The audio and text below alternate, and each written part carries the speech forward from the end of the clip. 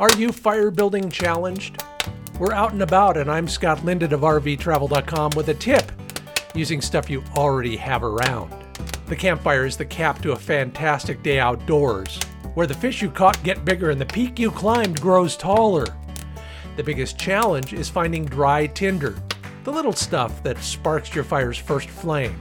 Soak wood stove pellets in diesel fuel for a few hours, then drain thoroughly on newspaper.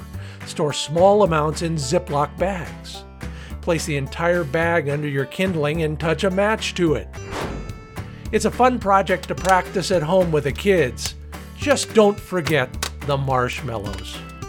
More ideas at RVTravel.com. Check the Out and About pages and ensure the best water in your RV with Clear2O.com inline water filters.